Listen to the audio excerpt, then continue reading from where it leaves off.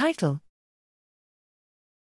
Epigenetically distinct synaptic architecture in clonal compartments in the teleostean dorsal pallium.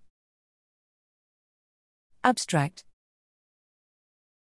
The dorsal telencephalon, i.e. the pallium, exhibits high anatomical diversity across vertebrate classes.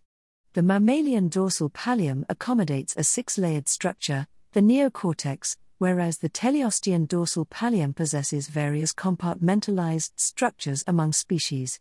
The development, function and evolution of the fish dorsal pallium remain unillustrated.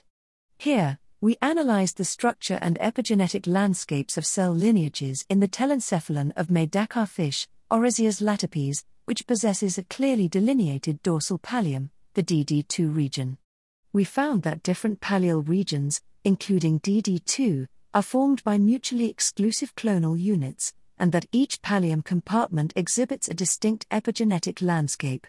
In particular, DD2 possesses a unique open chromatin pattern that preferentially targets synapse-related genes.